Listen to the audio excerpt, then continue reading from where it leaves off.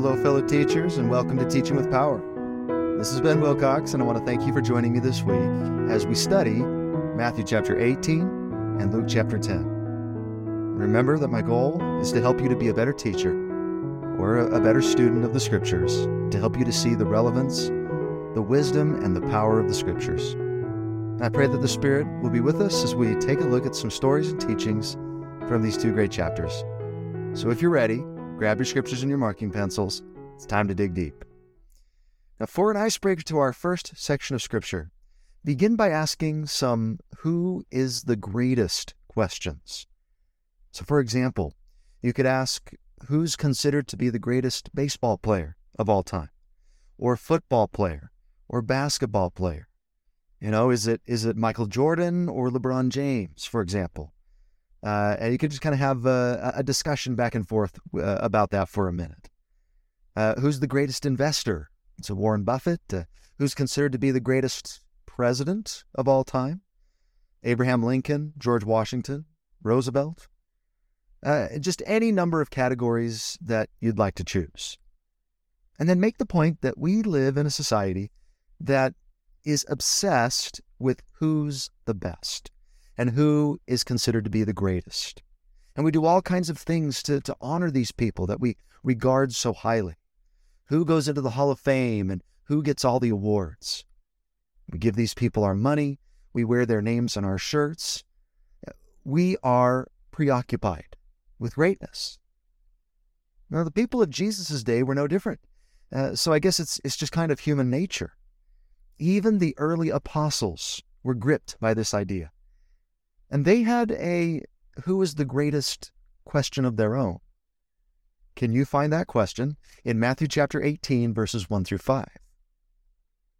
They asked, "Who is the greatest in the kingdom of heaven?" And to answer their question, Jesus showed them an object lesson. And what was that object lesson? He finds a little child and places them right in the middle of the crowd and says, "Except ye be converted and become as little children, ye shall not enter into the kingdom of heaven. Whosoever therefore shall humble himself as this little child, the same is greatest in the kingdom of heaven. And whoso shall receive one such little child in my name receiveth me."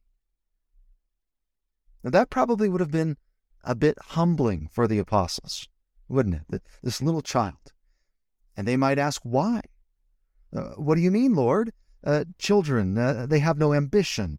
They have no status, no fortune, no power, no expertise. What makes them so great? What did they have? And that's the real question, isn't it? Why would Jesus say this?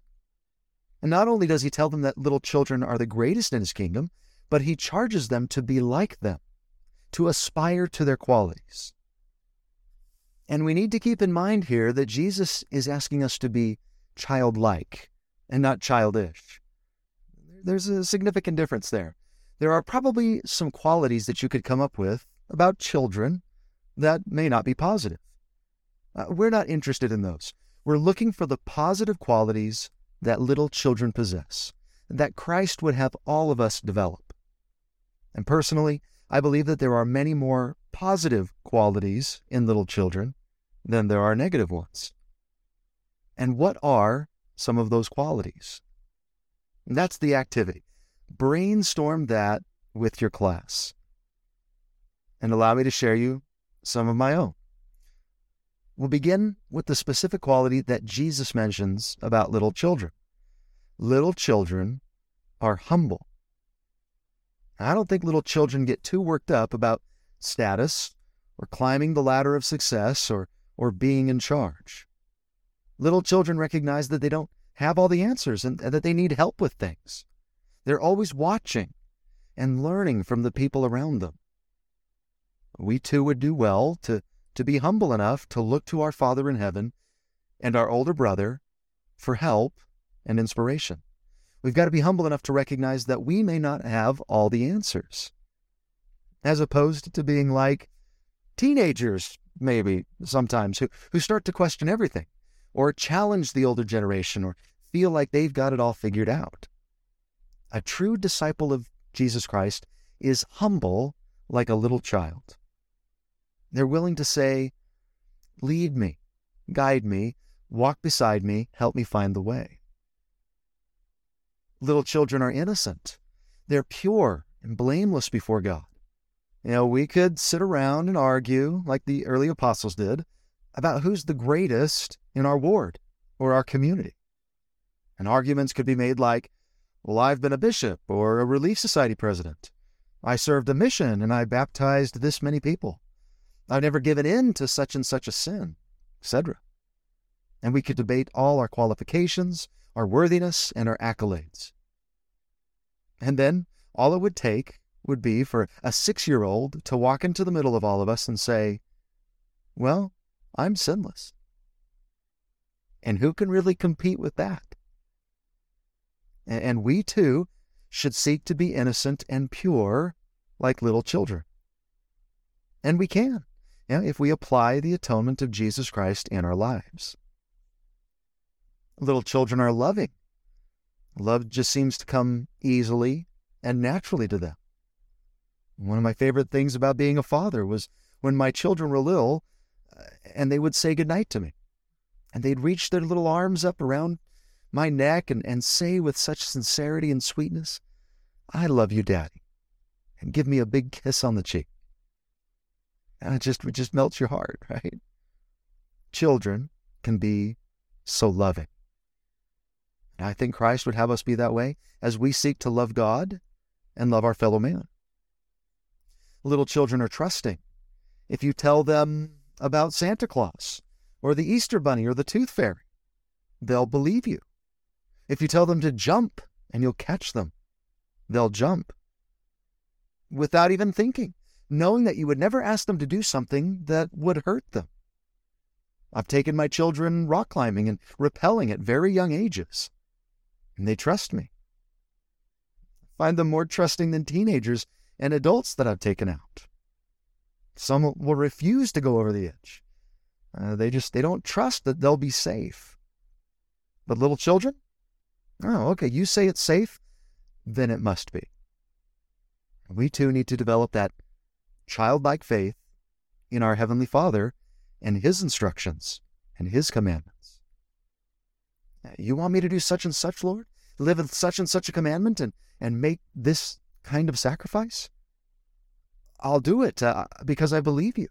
You would never ask me to do something that wasn't right. And one of my favorite qualities that little children possess is that they are eager to volunteer.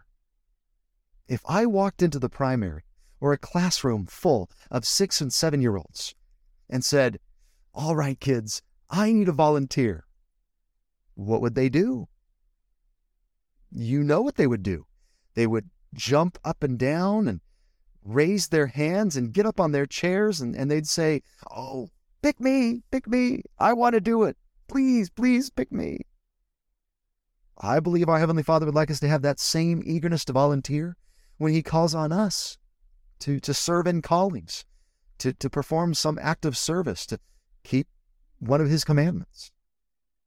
I know that a lot of young men and young women are like that when they're called to serve missions. And they raise their hands and they say, like little children, pick me, I'll go.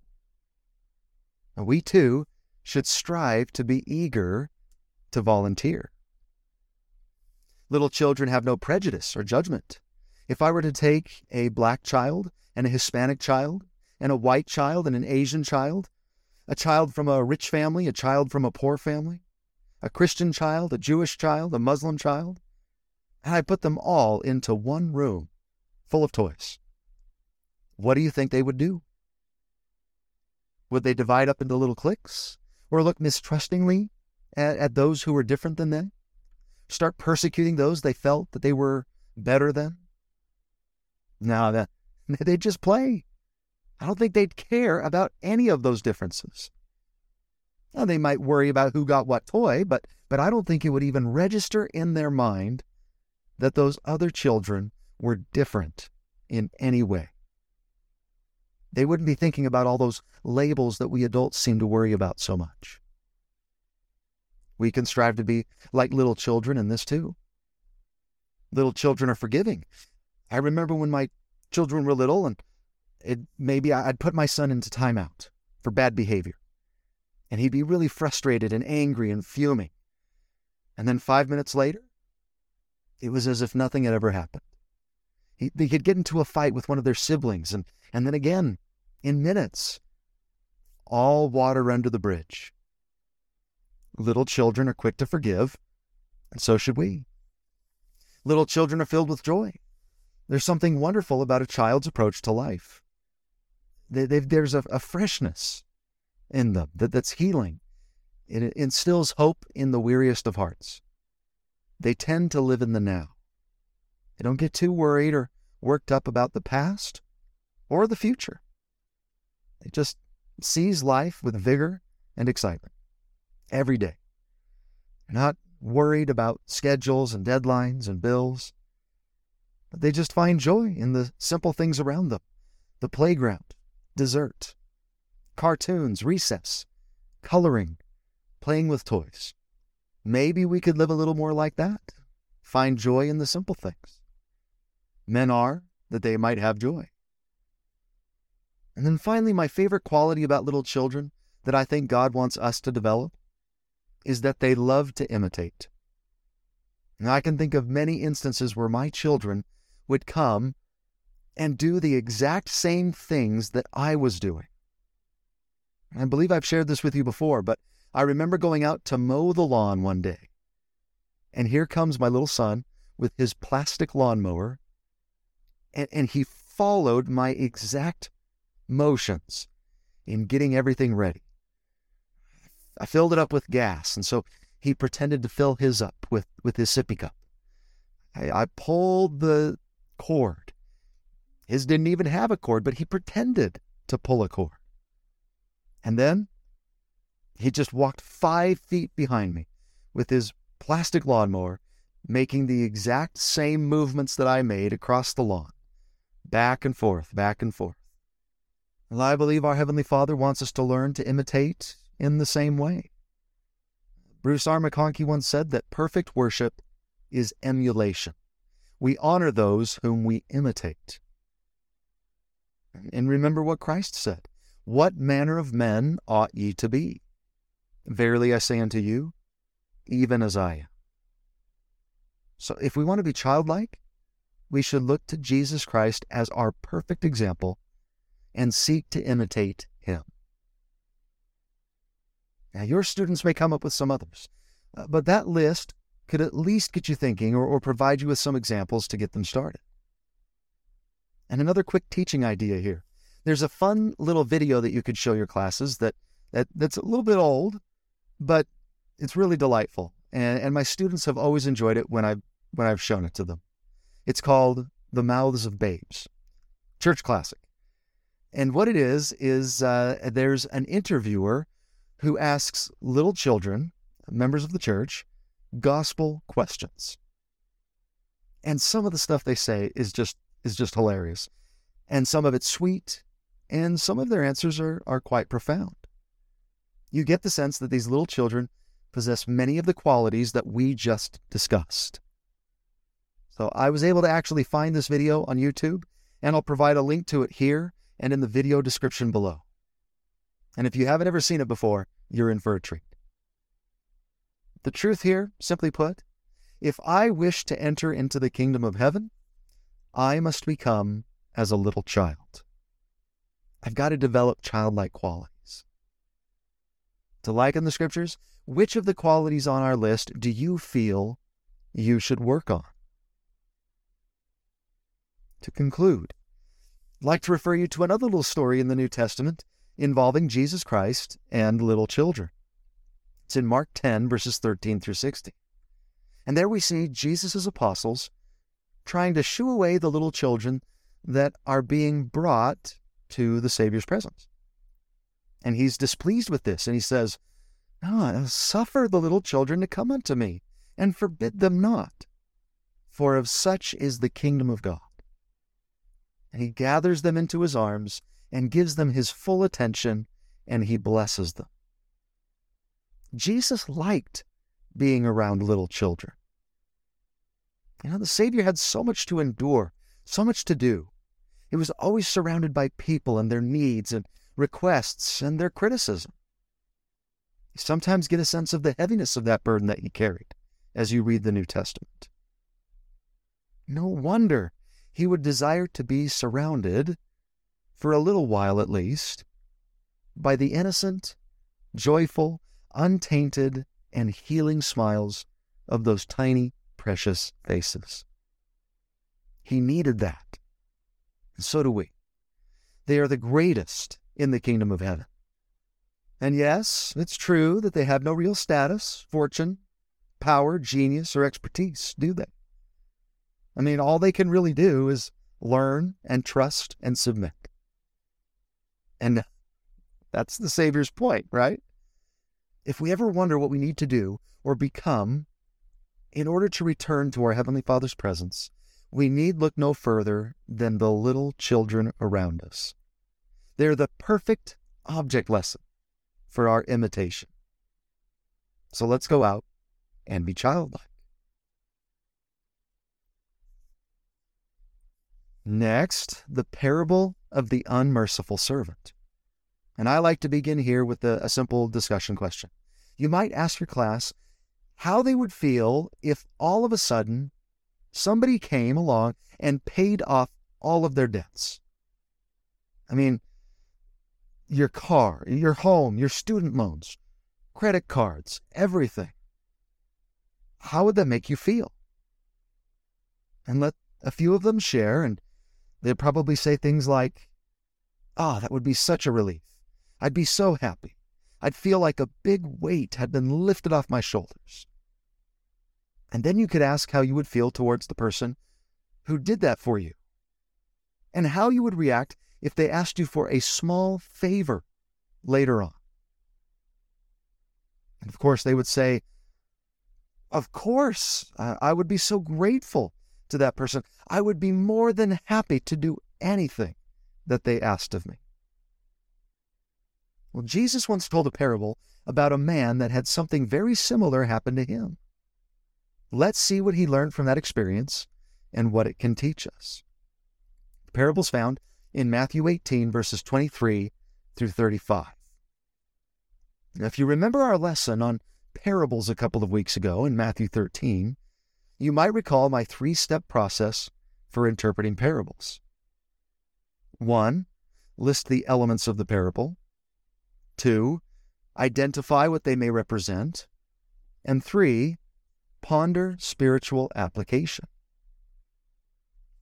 So for the first step of identifying the different elements of the story, I'd invite my students to either read the story personally, or together as a class, or watch the following video that dramatizes the parable. Provide you with a link to that video. But however you do it, you can ask your students to identify the different elements. And I'm not going to read the entire parable verse by verse with you here, but I'd invite you to pause the video and do that now if you're not already familiar with it. But in this parable, the elements that I would highlight would be the king, the servant, the 10,000 talent debt, the forgiving of that debt, the fellow servant, the 100 pence debt, the refusal to forgive that debt, and the tormentors. Now, the second step would be to identify what each element represents. Verse 35 gives us a little bit of help with the interpretation. The king would represent Jesus Christ, or God. The servant would be us. Because I always like to make the parables as personal as possible and try to find myself in the story. And I believe the Lord intends us to see ourselves in the first servant. So you is the answer there. You're the servant with the 10,000 talent debt. And what would that debt represent? Our sins, our trespasses, our weaknesses and shortcomings. Forgiving the debt would be God's forgiveness of those things, an illustration of his mercy. And the fellow servant in the story would be our fellow man. And the 100 pence debt would represent offenses that are committed against us by our fellow man. The ways that they mistreat us or take advantage of us. The refusal to forgive would be our unwillingness to forgive our fellow man. And then the tormentors, you could probably say, represents condemnation.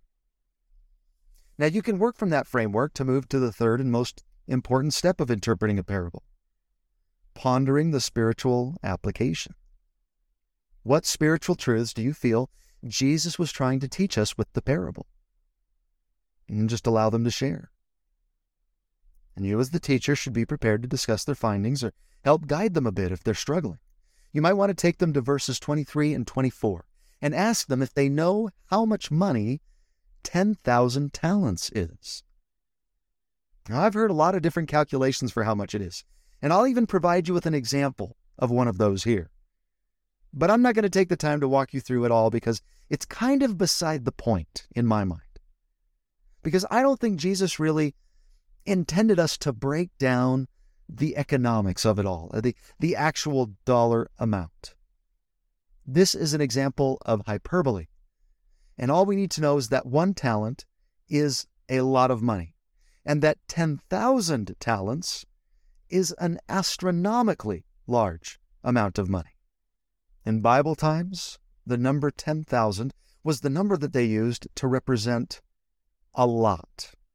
Nowadays, we might say something like, "Boy, I went to the concert last night, and there must have been 1 billion people there." That would be the comparable expression. Back then, the biggest number that they could think of, or when they wanted to say a lot, was 10,000. So really, the point that Jesus is making is that this is an unrepayable debt. This man, in his condition as a servant, could never pay off this debt, even if he were to work every day for innumerable lifetimes. And that's one of the points of the parable here. If the debt represents our sins, or the justice required to justify our sins, then we all owe a debt that we cannot pay on our own. Perhaps this is a way of showing us that none of us can earn our way into heaven. With our works, with our efforts, we all need something from our Father in heaven. And what is it? Verse 27, we need His mercy, His grace. And this parable shows us just how merciful He is. He's incredibly merciful. He's the type of being that's not only capable of forgiving sins, but 10,000 talent kind of sins. Big sins, many sins. And I love that that verse is so short, because it almost seems to suggest that the king forgives this man's huge, astronomical debt easily, graciously, and quickly. Like, oh, you owe me millions and millions of dollars? Oh, that's okay. You don't have to pay me back.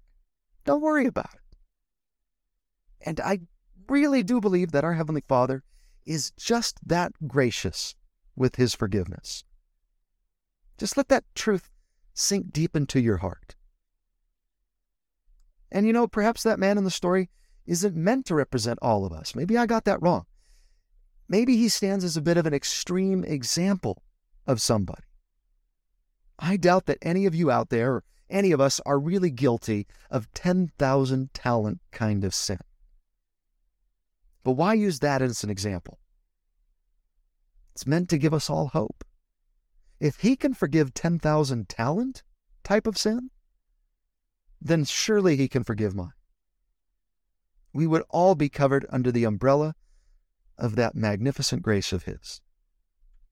That's something that I would really want my students to understand from this parable. This truth: God is incredibly gracious and merciful. And I don't even think the word incredibly really captures the measure of it.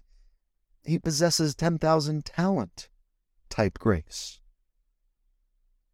And I think it's significant that the man didn't even ask to be forgiven of the debt. He just asked for more time to try and pay it off, even though it was a bit of a meaningless gesture considering the size of the debt. But the king is so gracious and understanding that he forgives the debt entirely. Verse 27 also says that he was moved with compassion. Something really wonderful about those words, moved and compassion. He feels that compassion deeply for us. He's moved by our pleas and our vulnerability. I stand all amazed at the love Jesus offers me, confused at the grace that so fully he proffers me. To liken the scriptures, you might ask your class if anybody has ever felt that forgiveness before. Encourage them not to confess any sins or anything, but just to describe the feeling of forgiveness. The man in the story would say that it felt like being released from a debt of millions and millions of dollars. How would you describe that feeling? What metaphor would you use? That message of God's mercy is only half of the power of the parable. It doesn't end there. We would do well to remember that God's infinite mercy is, in fact, conditional. There are two conditions suggested by the parable. What did the servant have to do to obtain forgiveness of that debt? One, he had to ask for it. Like the king says in verse 32, I forgave thee all that debt, because thou desiredst me. That means just because you asked. And I know I've said this before, but I do believe that that is one of the simple requirements of forgiveness. We just ask with sincerity. But there is one more condition, and the rest of the parable illustrates it. What is that? In verse 28, we're told that the fellow servant of that man owed him 100 pence. How much is 100 pence? Answers in the footnotes. It tells us that it was approximately 3 months' wages for a poor working man. So it's a much, much smaller debt than the 10,000 talents. But, it's not an insignificant number either. I think that's an important point to make. He didn't make the amount $1 or even $100, but 3 months' worth of work. That'd be thousands of dollars in our time. God isn't trying to minimize the offenses that other people commit against us. They are serious. They're difficult to reconcile. But relatively speaking, smaller than what we owe to him. And yet, in the story, the man who had just been forgiven a 10,000 talent debt refused to forgive a 100 pence debt. Therefore, what happened to him? The king's initial grace was withdrawn, and he was delivered to the tormentors. So what is the moral or the truth of the second part of the story? What is the other condition of forgiveness? If I wish to be forgiven of my sins, then I too must forgive others. So the Lord says to us, I am gracious, I'm merciful, I'm compassionate. I can forgive both little sins and big sins, 100 pence sins and 10,000 talent sins. And I'll do it quickly, easily, and willingly. But I ask one small thing of you in return. And we say, what is it, Lord? What can I do to thank you, to show my gratitude for your magnanimous mercy? Forgive others, he says. Show them the same mercy and compassion that I've shown you. I love this quote from President Spencer W. Kimball. He who will not forgive others breaks down the bridge over which he himself must travel. And one more point here. Immediately preceding this parable, we see a little conversation between Jesus and Peter. Peter asks Jesus a question about forgiving our fellow man. What is that question in verse 21? How oft shall my brother sin against me, and I forgive him? Till 7 times?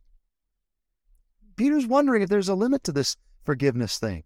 Is there a point where somebody has offended me deeply enough or repeatedly enough where the requirement to forgive is waived, no longer applies? And what is Jesus' response? No, not 7 times, Peter. Verse 22, Jesus saith unto him, I say not unto thee until 7 times, but until 70 times 7. And then he tells the parable we just studied.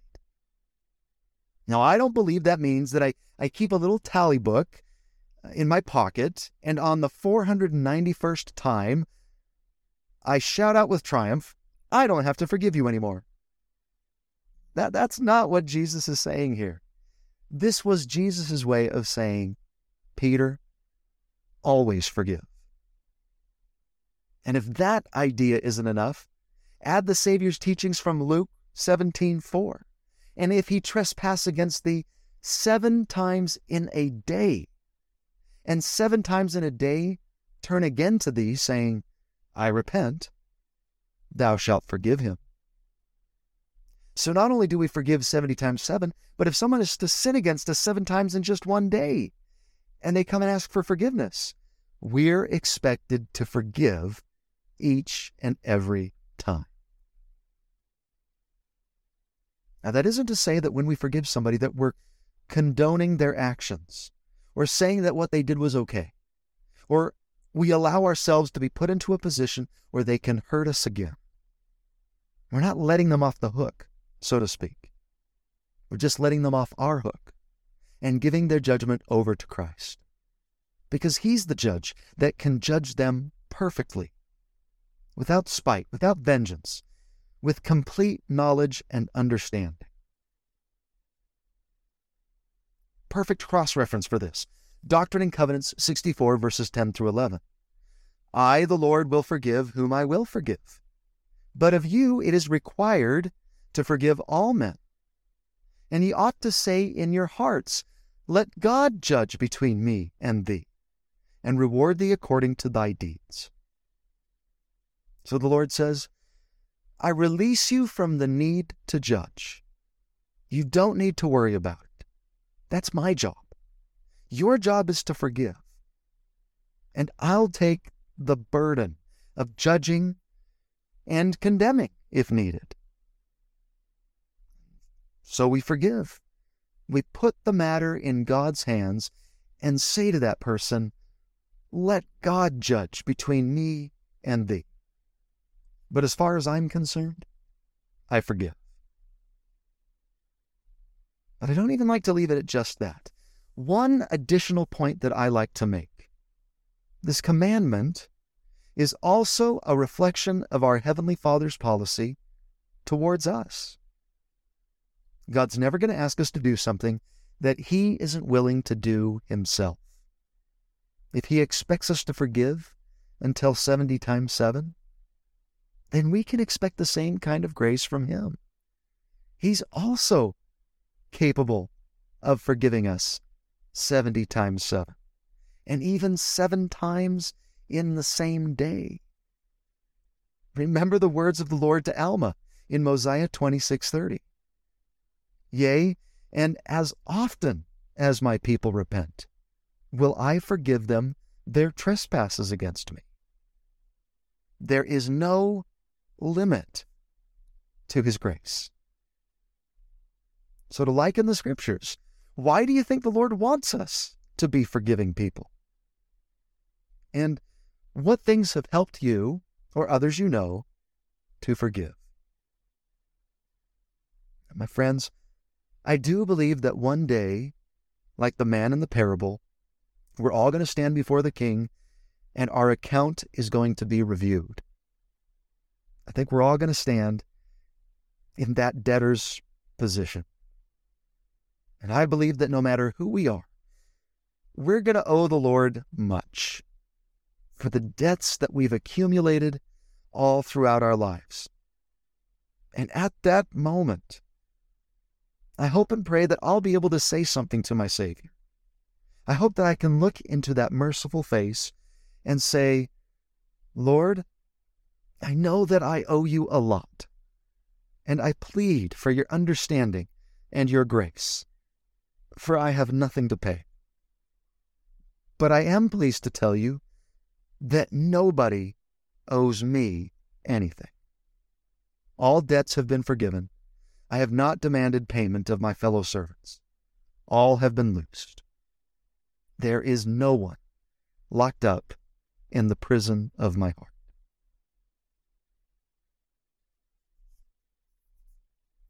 All right, next, the parable of the Good Samaritan, perhaps one of the most well-known parables of our Lord. For an icebreaker to this story, I'd have them do the following handout.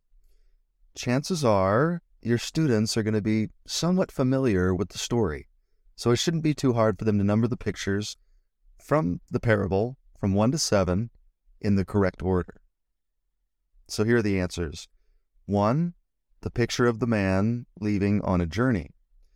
2, the man being beaten by thieves. 3, the priest passing by the man. He's the one dressed in white, that's priest's clothing. Number 4, the Levite passing by the man. 5, the Good Samaritan stopping to help. 6, the Good Samaritan arriving at the inn with the injured man. And then number 7, the Good Samaritan paying the innkeeper while the injured man recovers inside. But then there's another section here on the handout for them to complete, which is going to require a little more thought. And here you're going to invite your students to read and ponder the story. Or you could show the church's Bible video of the parable, and then have them fill in the boxes with their answers to the questions. Because if you had to sum up the major theme or topic of the parable of the Good Samaritan, what would you say it was? I would say service. That's where I would focus my attention. And if that's the major theme, then what does it teach us about service? I would consider answering the following 4 questions. The parable helps us to understand: who should I serve? How should I serve? When should I serve? And why should I serve? Have them try to fill in at least one answer to each of those questions based on what they find in the parable. I also provide some help questions for each category to assist them in their pondering, get them thinking. And here are some of my thoughts on these 4 questions. Number 1, who should I serve? And the help question, who was the man to the Samaritan? What words describe their relationship? Well, the man was his neighbor. Jesus taught in verse 27 that we should love our neighbor as ourselves. But the lawyer who's questioning prompts the parable responds by asking, and who is my neighbor? Because in his mind, he felt the command was to love and serve his Jewish neighbor. So why make the hero of the story a Samaritan? Well, the Jews and the Samaritans hated each other. They were enemies. Therefore, who should I be willing to serve? Everyone, even those of different nations, cultures, or faiths, even my enemies. Like Jesus taught in the Sermon on the Mount, but I say unto you, love your enemies, bless them that curse you, do good to them that hate you, and pray for them which despitefully use you and persecute you. Fascinating that this group of people that the Jews hated, this despised people of the day, would forever after, to this day, be associated with goodness and service. If you were to ask somebody on the street, the first thing that came to their mind when they heard the word Samaritan, what would it be? They would probably say, good, the Good Samaritan. By making the hero of the story a Samaritan, the Lord was teaching this Jewish man, and all of us, principles of love, tolerance, and understanding. How else could we answer the question? We should serve people who need help. We should serve people who are in trouble. We should serve people that can't help themselves. And these two men were strangers to each other. We should be willing to serve even strangers, not just the people that we're familiar with. When should I serve others? Well, when did the Good Samaritan serve? He served immediately. He served when he saw the need. The help question says, what explanations might the men who didn't stop to help have given? If you were to interview them and ask, hey, why didn't you stop and help that poor man? Those answers can then serve as a basis to show the circumstances in which the Good Samaritan was willing to serve. Maybe that priest or that Levite would have said, I was too busy to stop and help. I had an appointment to get to. It was too dangerous to stop. I wondered if the thieves were still in the area. I had nothing to gain by stopping to help. It wasn't my problem. I figured somebody else would stop. When should I serve then? Even when I'm busy. Even when I may be putting myself at a bit of risk. Even when it's inconvenient to me. Opportunities to serve rarely come at convenient times. When there's nothing in it for me, when it's not my problem, when I figure that somebody else can help. These are all times and circumstances when we should serve. How should I serve? And the help question, is there anything in how the Good Samaritan helps the man that impresses you? He served him diligently. I really love verse 34. Do you see all the ands in that verse? And that suggests something. Look at all the things that the man was willing to do to help. And went to him, and bound up his wounds, pouring in oil and wine, and set him on his own beast, and brought him to an inn, and took care of him. That's a literary device there. All the ands are meant to slow you down and give you an idea of the volume of what's being shared. I also love verse 35. And on the morrow, when he departed, he took out 2 pence, and gave them to the host, and said unto him, Take care of him, and whatsoever thou spendest more, when I come again, I will repay thee. How did he serve the man here? He went the extra mile. He didn't just take him to an inn, but he paid so that he could be taken care of in the future as well. He served with sacrifice. He set him on his own beast and paid for the man's care with his own money. He served selflessly. Our last question, why? Why should I serve? And the help question, what do you think motivated or did not motivate the Good Samaritan to help? Well, verse 33 tells us that he did it out of a sense of compassion, not out of a sense of obligation. He didn't do it begrudgingly. He didn't do it for praise. He didn't do it because he was assigned to do it. He did it from the heart. It's like he said, here's somebody who needs my help. Can't just leave him on the side of the road to die. This poor man, I'm going to help him. We do well to consider why we reach out to help others. Hopefully, we too are inspired by a sense of compassion. So the truth, I might word it this way, I can seek to serve all at any time, under any circumstance, and with diligence and compassion. Like in the Scriptures questions, have you ever had an experience where somebody was a good Samaritan to you? What happened? How did it make you feel?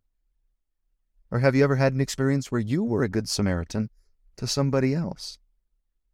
What happened, and how did it make you feel?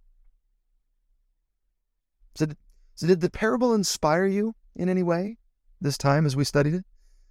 I don't think I ever come away from that parable without feeling like I don't do enough. So many opportunities to serve out there. And often I think I just blind myself to those opportunities. I get too wrapped up in my own concerns, my own schedule. But let's see if we can't pour out our oil and wine a little bit more often. To look for those opportunities to give of our pence for the care of our fellow man. Because all of us in some way are on that road to Jericho. That barren and rocky road that is full of dangers. Sadly, there are many in our day that have fallen by the wayside. So maybe the most important question from this parable that we should consider isn't who is my neighbor, but where is my neighbor? If the Lord came and asked us that question, hopefully we wouldn't have to say, the last time I saw him, he was out there on the side of the road. Rather, he's safely recovering at the inn. That's where my neighbor is right now. The Good Samaritan wasn't willing to pass by. And I hope that we could follow the Savior's injunction to go and do thou likewise.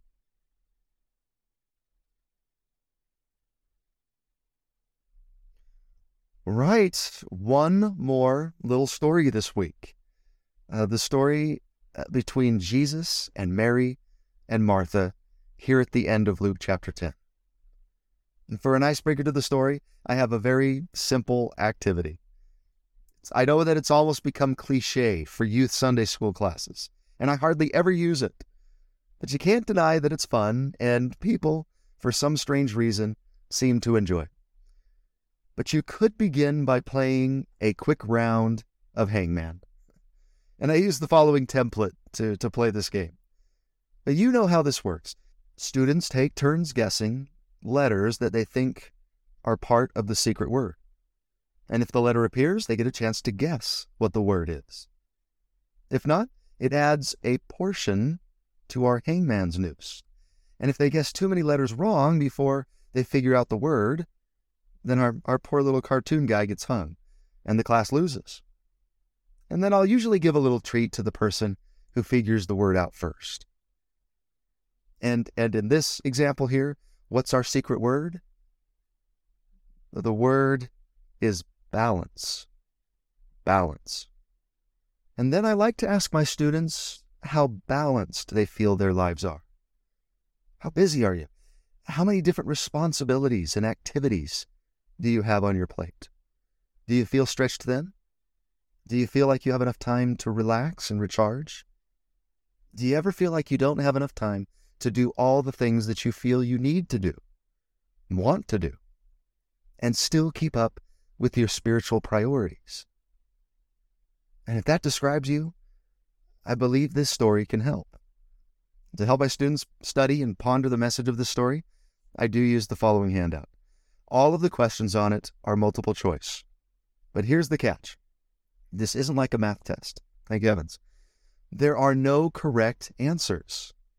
They're at liberty to ponder each question and choose one of the answers that they feel best represents their thoughts and conclusions about the story. And each question also has an option D, which offers them an open-ended other answer that they can fill in if they choose that none of the options represent their line of thinking.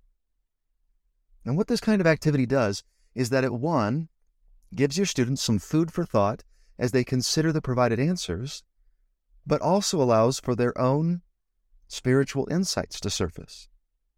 And I've found that can help to generate more class discussion, even amongst some of my quieter classes that I've taught in the past. After they've completed the handout, you as the teacher can ask any student you wish which option they chose, and then follow it up with a simple why. Why did you choose that answer?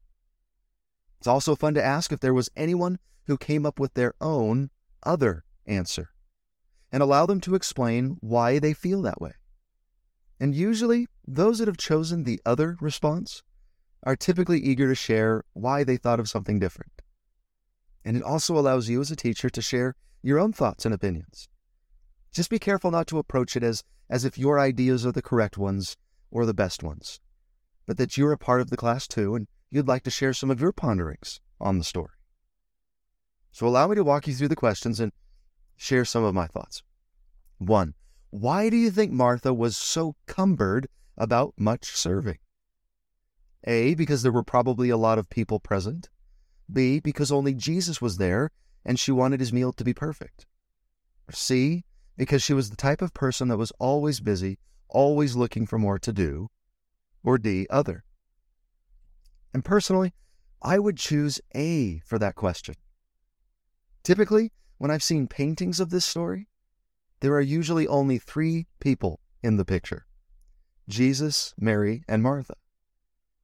Which, if that was the case, then yeah, I might be tempted to be a little more judgmental of Martha and say, come on, why are you so busy? It's Jesus there.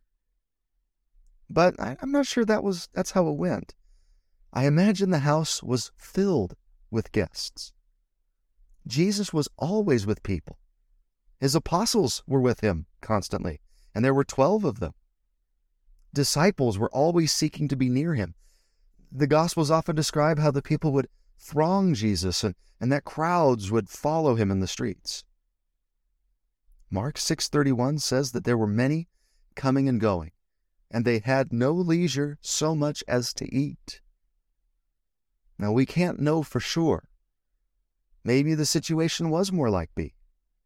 She wanted the meal to be perfect for him, and so she was putting together all kinds of dishes and trying to make everything just right. But in my mind, I picture a room full of guests, and Martha trying to make sure that everybody was taken care of and fed. And then there's Mary over there, just sitting, listening to the Savior, and leaving her with all the work to do. Or perhaps this just was a bit of her nature. I think there may be some truth to answer C. Jesus seems to suggest this in his statement, that she was careful and troubled about many things, not just this meal. Number 2, how do you picture Jesus saying the words, Martha, Martha? A, with frustration, B, with gentleness and compassion, C, with condemnation, or D, other? Well, I can't imagine the Savior saying this with anything but gentleness and compassion. There's such tenderness in the 2 Marthas. Martha, Martha, with great love, pleading mildness. And not, Martha, Martha, for heaven's sakes, sit down and listen to me. Stop being so petty. I just can't see him responding to her in that tone. It's not how Jesus worked with people. Jesus loved her. John 11:5 tells us that. Now Jesus loved Martha and her sister. She was a great friend, and her home in Bethany was a haven of peace for the Savior as he sought to escape the chaos and the animosity of Jerusalem just over the next hill. Number 3, which of the following statements do you feel best describes how Jesus felt about this situation? A, what Martha was doing was wrong. B, what Mary was doing was better than what Martha was doing. C, both were doing good things. Or D, other. Now this question is key for me. I would choose C on this one. And I'll explain why. I think we sometimes read verse 42 like this. But one thing is needful, and Mary hath chosen that better part, which shall not be taken away from her. But that's not what it says. It says, Mary hath chosen that good part. I think that suggests that both women had chosen good things. Mary had certainly chosen a good part. But I don't see anything in the story that suggests that Martha had done something wrong, or even that she had chosen a lesser part. Is there something lesser about service? Is there something lesser about making people comfortable and trying to provide them with a good experience? And there was absolutely nothing self-serving in what Martha is doing. She wanted everybody to be taken care of and well-fed and happy. Being careful for people is a good thing. Do you know any Marthas out there? My sweet wife is a good example of this. I've often seen her cumbered and careful in service. When we have guests or a social gathering, and she wants everything to be just right, for the meal to be delicious, for everyone to go home uplifted. That's a good thing. So I never like to use this story as an excuse to bash Martha, or to call her out as a bad example, or to say things like, we all need to be more like Mary and less like Martha. I don't think that Martha's efforts to serve displeased the Savior at all. By the same token, though, then what is the message of the story then? Number 4, what do you think Jesus was trying to teach Martha? A, taking the opportunity to sit at Jesus' feet is an important thing to make time to do. B, she should be more like Mary. C, her priorities were messed up. Or D, other. To me, A is the lesson that stands out most. I think the main thrust of the story is one of balance. The key word in my mind is needful. One thing is needful, and Mary hath chosen that good part right now. And we too need to seek that balance. In our cumbered, careful, and troubled lives, we also have a need to sit quietly at the feet of the Savior and be nourished by Him.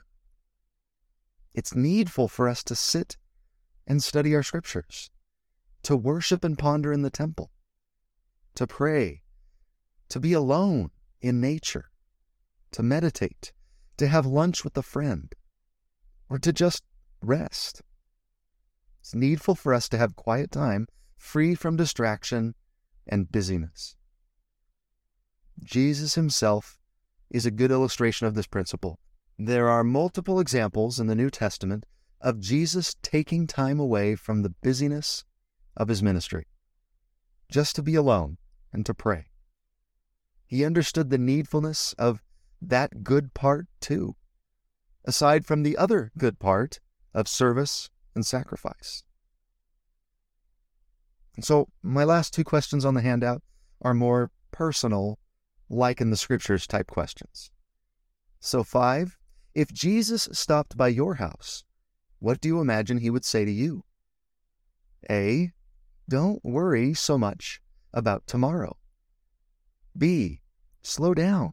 Don't be in such a rush. C, we need to spend more time together. Or D, other.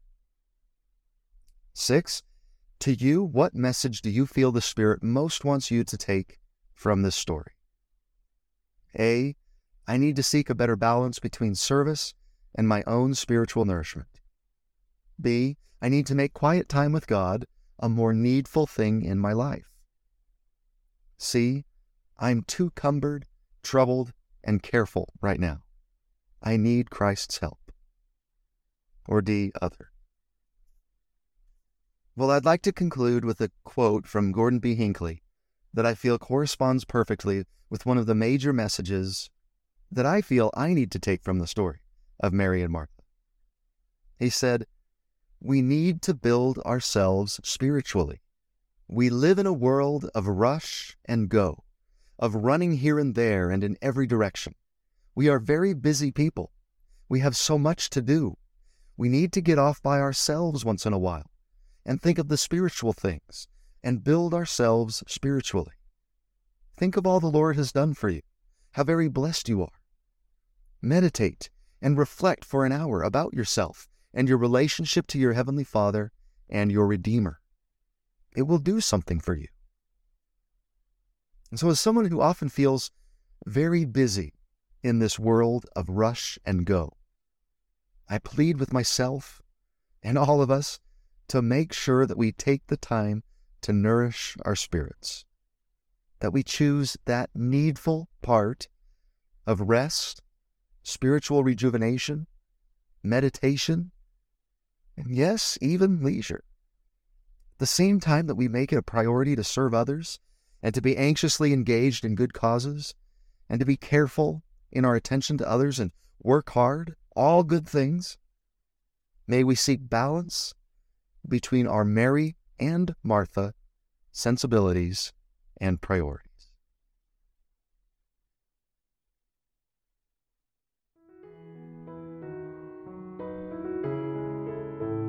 And that is going to cover it for this week. I hope you enjoyed that, those 4 excellent stories. If you did, I encourage you to share it with somebody else that you feel it could help. You teachers out there, if you would like access to the handouts and the resources or the PowerPoint slides that I use, you go to teachingwithpower.com and you'll find links to those resources. You'll also find the links to the videos down in the video description at the bottom under the video. And I pray that you'll join me next week as well. Thank you so much for watching. Now get out there and teach with power.